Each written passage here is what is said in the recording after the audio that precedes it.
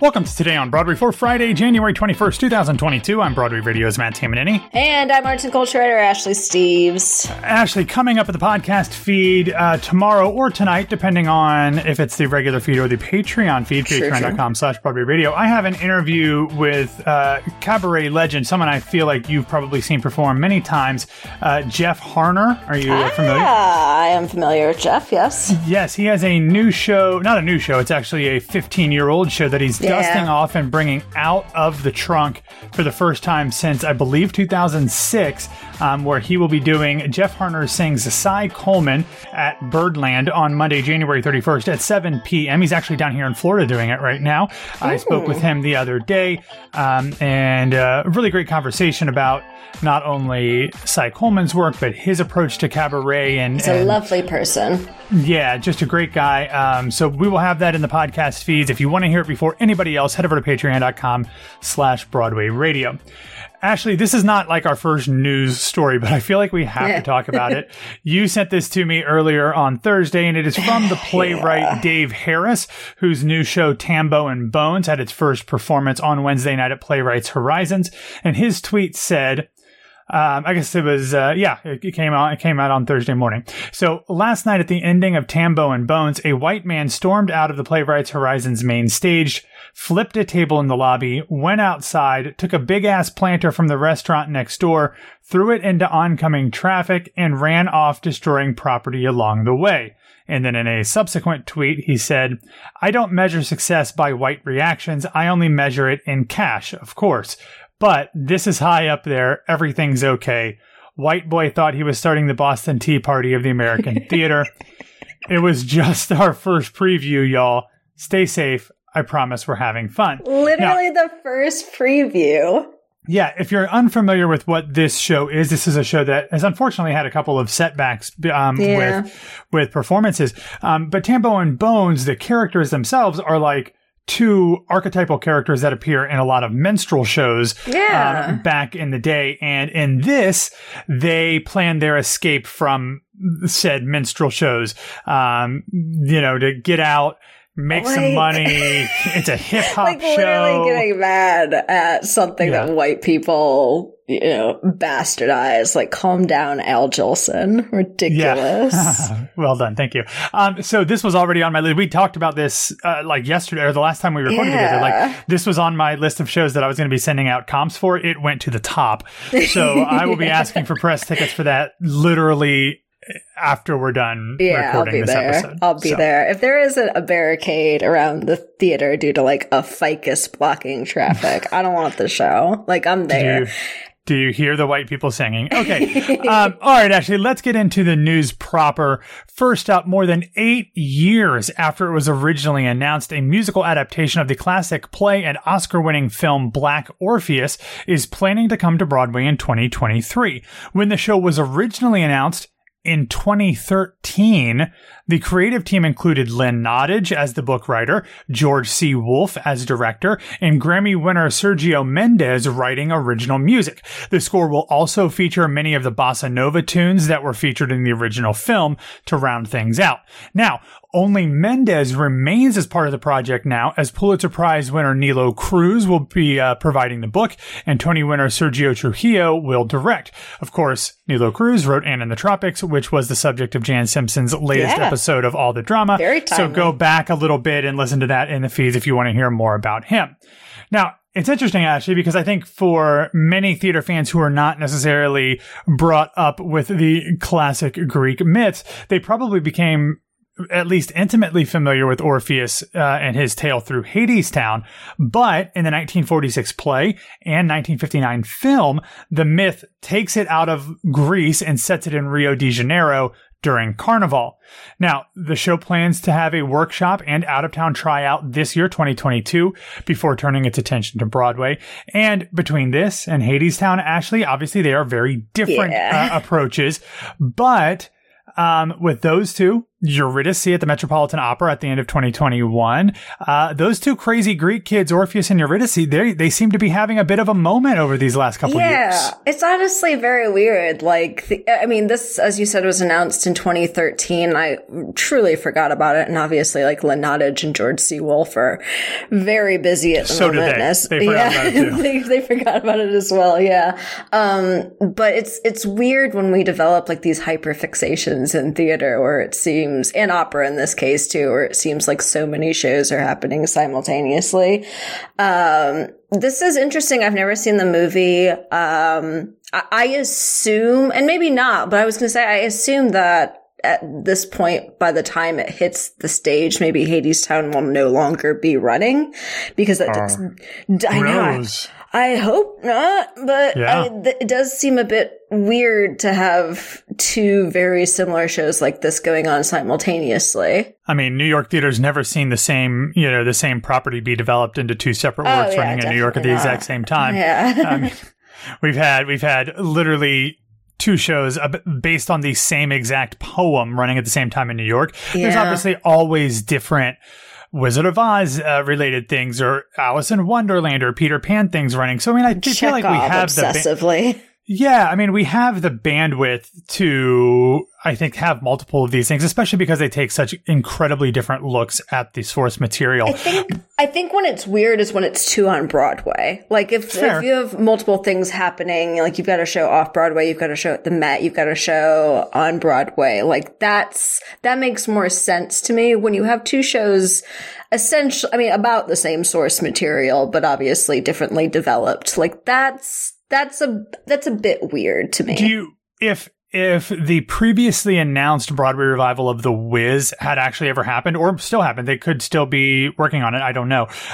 Would that be weird to you because Wicked is still on Broadway, even though those, like, they're very different? I mean, Wicked isn't about the Wizard of Oz. It's kind of like would that be weird? That's how I'm differentiating it, because I assume I'm assuming Black Orpheus and Hadestown, obviously very different. Yes. But still based off of the same myth. Where like The Wiz and Wicked are at least different, source material technically. When was La Boheme on Broadway? Was it on Broadway when Rent was on Broadway too?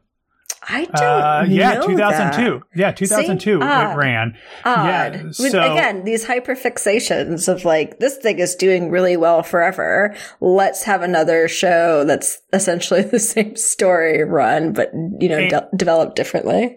And of course, both produced by Kevin McCollum and Jeffrey Seller. Yeah. So very interesting. But either way, let's get more excited. Yeah, let's get Maury Yeston's Phantom on Broadway right now, too. Sure, so why not? Might as well. Yeah. All right, moving from New York to Washington, D.C., Ashley, on Wednesday, representatives from across the performing arts community lobbied Congress for aid and assistance before the COVID-19 pandemic ravages the entire performing arts industry. Speaking before the House Small Business Committee were a Performing Arts Center president, a venue owner, an Actors Equity executive, and actor Carson Elrod. He talked about all of the starts and stops that he's had in his career over the past 2 years. Most recently, Red Bull's The Alchemist, which was running off Broadway but had to close early due to COVID at New World Stages. Fortunately, that show will be streaming from February 1st through the 14th. So check out the Red Bull Theater's website if you want to check that out. But according to Deadline, at the hearing, it was well discussed by people on the panel and the guests that the performing arts industry, quote, made up 4.1% of pre-pandemic GDP, which blows my mind, Ashley. Wow. And employed 5.2 million people across the country, but has been decimated over the past 2 years, not to mention the impact on ancillary businesses like hotels, restaurants, bars, parking garages, lifts, Ubers, travel, Sardi's. All of those. That falls under the restaurants category, but yes, especially Sardi's and Joe Allen. Nataki Garrett, who is the artistic director of the Oregon Shakespeare Festival and who will be an upcoming guest here on Broadway Radio, stay tuned for details on that, told the committee, quote, "The reality is that without the sacrifices of our artists and without the infusion of state and federal dollars, along with the generosity of our donors and audience members, we would not be in existence, and I would not be testifying before you today." Garrett talked about the difficult choices that her organization had to make to stay afloat, including letting go of 90% of their employees, and how the programs that were set up by the government that were intended to help small businesses like the festival, including PPP loans, Save Our Stages, shuttered venue operators grants, they were all so incredibly complicated and arbitrary with different rules from state to state and bank to bank that they often were so complicated that they had little to no impact because you couldn't wade through the red tape to get the benefits of them all the time. So, Ashley, we know that things have been rough, especially in the past few months because of Delta and then Omicron. But I'm hoping that, as we start looking to having the busy time for not only New York theater, but around the country in the spring and into the summer, that now that Congress has decided to officially not do a damn thing about voting rights, perhaps they can finally turn their attention to this before they start getting themselves worked up into a lather over the midterm elections. Yeah, there's that. Grace and I kind of talked about this on yesterday's show, not specifically about this, but about the proposed tax credit in New York. And just I kind of have to take this as at least they're doing something after waiting so long. And obviously this is just kind of a hearing right now. But I was also blown away by that statistic about it being, 4% of the GDP. Because I think we think of it as just this very, performing arts in general is just this very tiny thing. It's everybody entertain us. It's our little niche. It's our little niche. Yeah. But it's when we've talked about it many times, look at how much people relied on the arts during, especially the first year of the pandemic. It's sprawling, even if it's just, but even if it's film and television, you start adding that on as well. This is obvious. And those actors are, cross stage and screen. So a lot of the people suffering that we're talking about in this are also on your television screens as well. It's a huge industry, both on the stage clearly and also in the larger arts.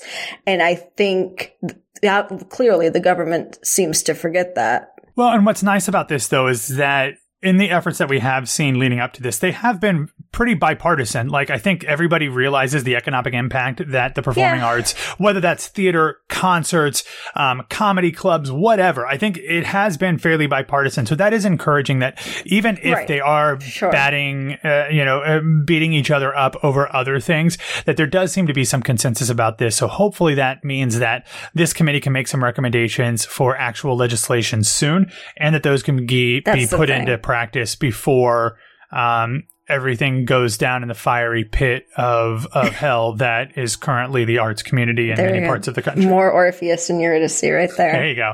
All right, Ashley. So let's take a moment real quick to talk about Today Takes, whom really is a lifeline for a lot of people across the country when theater and performing arts are so difficult, because Today Takes gives you opportunities to see shows that, you might not have even heard of before, but because they're on the Today Takes app and website, you might check them out and say, oh, that looks pretty cool.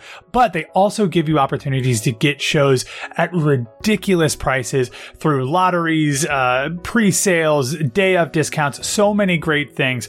I know that as I'm looking at my February trip, I've got 3 slots, as I've mentioned before. I literally on Wednesday, one for Tambo and Buzz. I went through, because I'm going to put in some press requests, but what I did was on Wednesday night, I went through and in my spreadsheet, I put down what the ticket prices were for the shows that I'm considering via Today Takes, just in case I don't get the press tickets. So Today Takes is a lifeline to theater, not only for New York people and people visiting New York, but for folks folks around the country as well. Yeah, I think flexibility is the most important thing for me when using Today Tix. I mean, it doesn't matter if you're booking tickets months in advance, like you are as an insane person, or even day of where you decide you want to go see a show. Yeah, you can use Today Tix. And also, it doesn't matter where you live. Like, as you mentioned, it could be across the country. It could be around the world. It's not just for Broadway and London's West End. You can find tickets in cities like Chicago, Los Angeles, DC, San Francisco, Sydney, and many more. Yeah, and it's so easy to get your tickets from Today Tix. You just use the app. You can check out in 30 seconds. Use the app itself to scan tickets at the theater. It is amazing.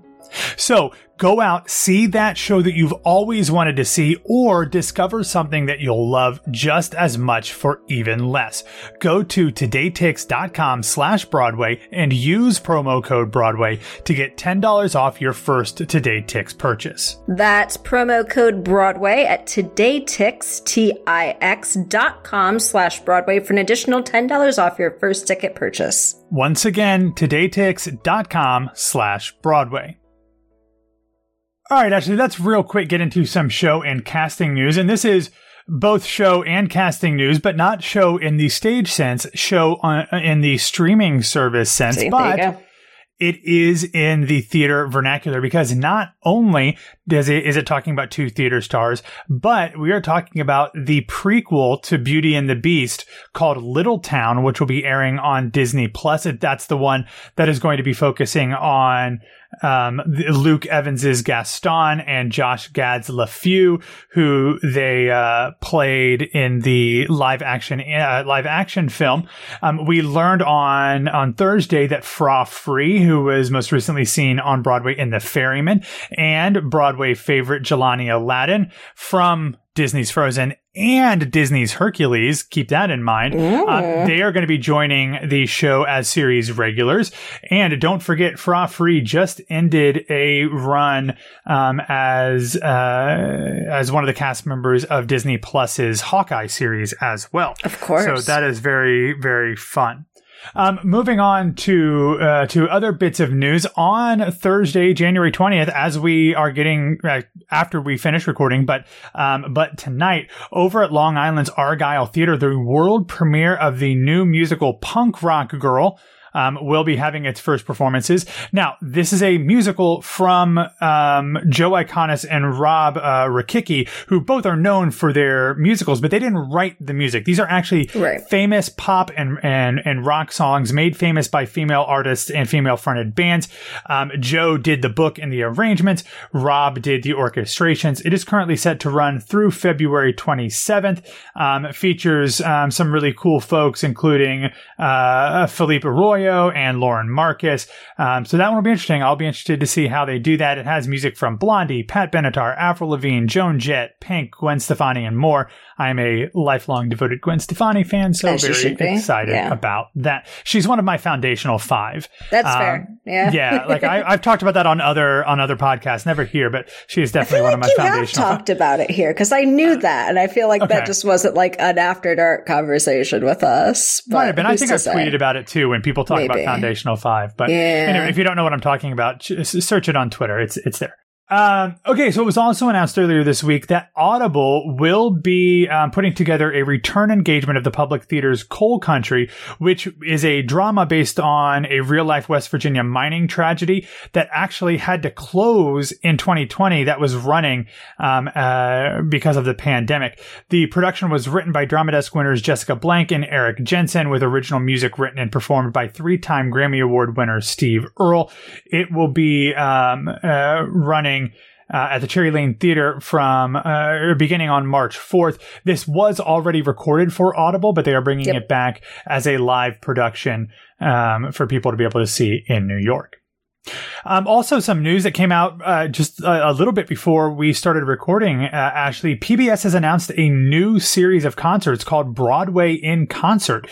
They will be announcing different episodes throughout the course of the spring, but the first one will be happening on Sunday, March 6th at 6:30 p.m. Eastern Time. It will be an evening with Lerner and Lowe, Broadway in Concert, and it'll feature obviously songs from the iconic team of Lerner and Lowe that brought us Gigi, My Fair Lady, Camelot, Lot, The Day Before Spring, Brigadude, Paint Your Wagon, and more. Included in the concert will be Jen Colella, Aaron Laser, Jose Lana, Aisha Jackson, and others. So the more Broadway and show tunes that we can get on PBS, the better, as far as I'm concerned. Absolutely. They posted, I'm wondering if it was in conjunction with this, but PBS posted a thing on Twitter on Thursday, like, if you had $15 to spend, who would you cast? And it was like assign different values to different people. And Raul Esparza was $1. So I was like, I'll take 15 Raul Esparzas, please. But yeah, I guess it had to have been in conjunction with this, but Lin-Manuel Miranda, I think, was worth $5. And so was Bernadette Peters. And I can't remember who else, but yeah. You give me, I don't know how, if Raul is $1, I can't imagine Victor Garber is more than $1. So I would take those two. Then I'd spend the $5 on Adrian Warren.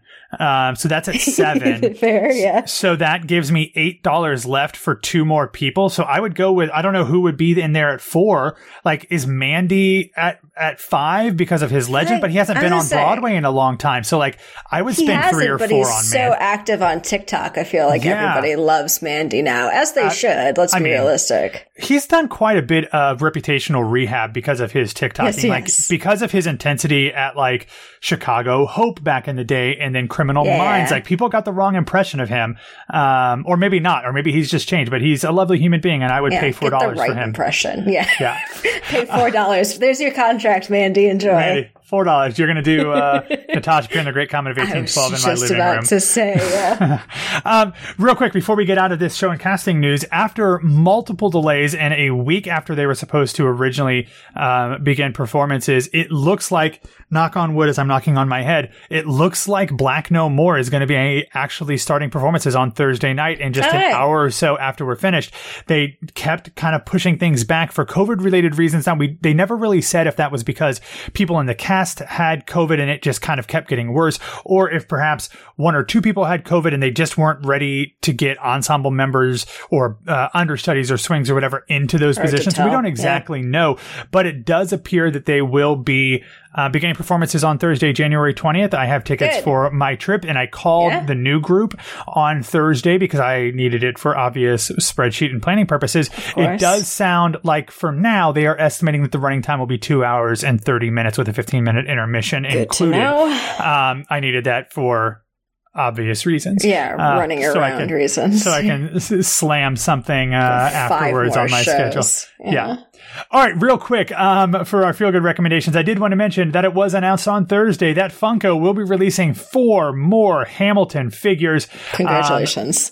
I'm only going to get 2 of them because I have all the other ones that have already happened. So here are the 4. Let's see if you can guess which ones I'm going to get. They have a Hamilton, Alexander Hamilton Act 2 outfit, the green thing. They've got that. They've got a King George one. They've got a James Madison one in his, in Okarite and Adawan's very nice light blue thing, holding what I'm guessing is some sort of papers. I don't know if it's the Federalist Papers or the Reynolds pamphlet, whatever. And then they've got, Thomas Jefferson with David Diggs in the purple. Which one of those 4, which 2 of those 4 do you think I have already pre-ordered? I have to imagine the David Diggs. And King George was the other one, right? Yeah, those are the 2 that I ordered. Yeah, no offense to... They're the most interesting looking ones, to be fair. Absolutely. I've already got 2 different Hamilton ones. The original one that they released, and then they released a soldier one, which I've already got. And no offense to Oak, but James Madison, it's fine. It's fine. Yeah, it's fine. But you got the correct ones. Yeah, King George and TJ are high up there. TJ, he's known by his friends. Yeah. Yes, and Sally. Okay, finally, the last recommendation that I wanted to talk about was this new 30-minute behind-the-scenes documentary short honoring the Broadway legacy behind the scenes of Tick, Tick, Boom. Highly recommend that. This is obviously part of Netflix's For Your Consideration campaign. I feel like I'm hearing really good things about Andrew Garfield in the Best Actor category for an Oscar. Same. Like him, Will Smith up there. I think Denzel could potentially get a nomination for The Tragedy of Macbeth. Javier Bardem is kind of moving up there based off like a SAG nomination and stuff. Else too. I can't remember. One more. I'm not. Will Smith. Did I mention Will Smith? You did mention Will Smith. Yeah. Yeah. Will Smith for King Richard, and I'm sure I'm missing one or two, but like. I've heard good things with Andrew Garfield. How dare you? I'm having a serious moment about a Tony winner potentially winning an Oscar, and you're having a non-serious moment about a Tony winner potentially winning an Oscar. Anyway, check this out. I love it. So good. So much good stuff.